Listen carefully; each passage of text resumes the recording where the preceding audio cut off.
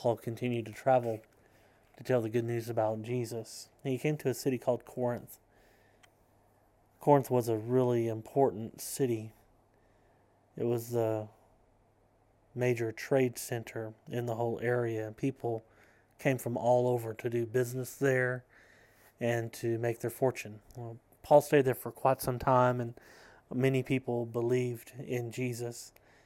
And a church was formed there. And there was a church from all different sorts of people groups.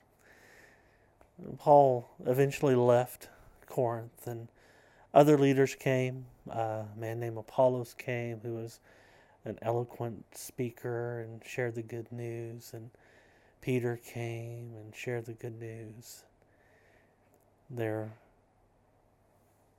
These Corinthian believers,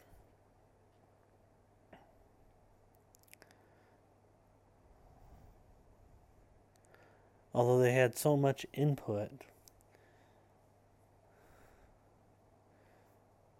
they were very divided. And they would justify their divisions by saying, well, I follow Apollos, or I follow Paul, or I follow Peter. Paul heard about what was happening there in Corinth, and he wrote them a letter.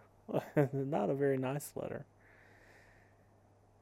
He wrote to him, he said, you have everything you need. You have every spiritual gift you need for you to grow up.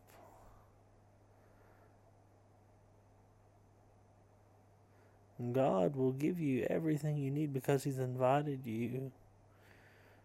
He's invited you into a partnership with Jesus. So live in harmony with each other. Why should there be divisions in the church? I've heard some of you say things. I've heard about some of you saying things like, I follow Paul, I follow Apollos, I follow Peter. Was Paul killed for you? Were any of you baptized in the name of Paul? No. When I was with you, I shared the simple truths about following Jesus because you were like little babies. You weren't ready for the meaty things about God. Still, you're not ready. You're jealous of each other, and you're angry with each other. You're living like people from the world. You're controlled by your sinful nature. No. Don't boast about following me or following Apollos or any other human leader.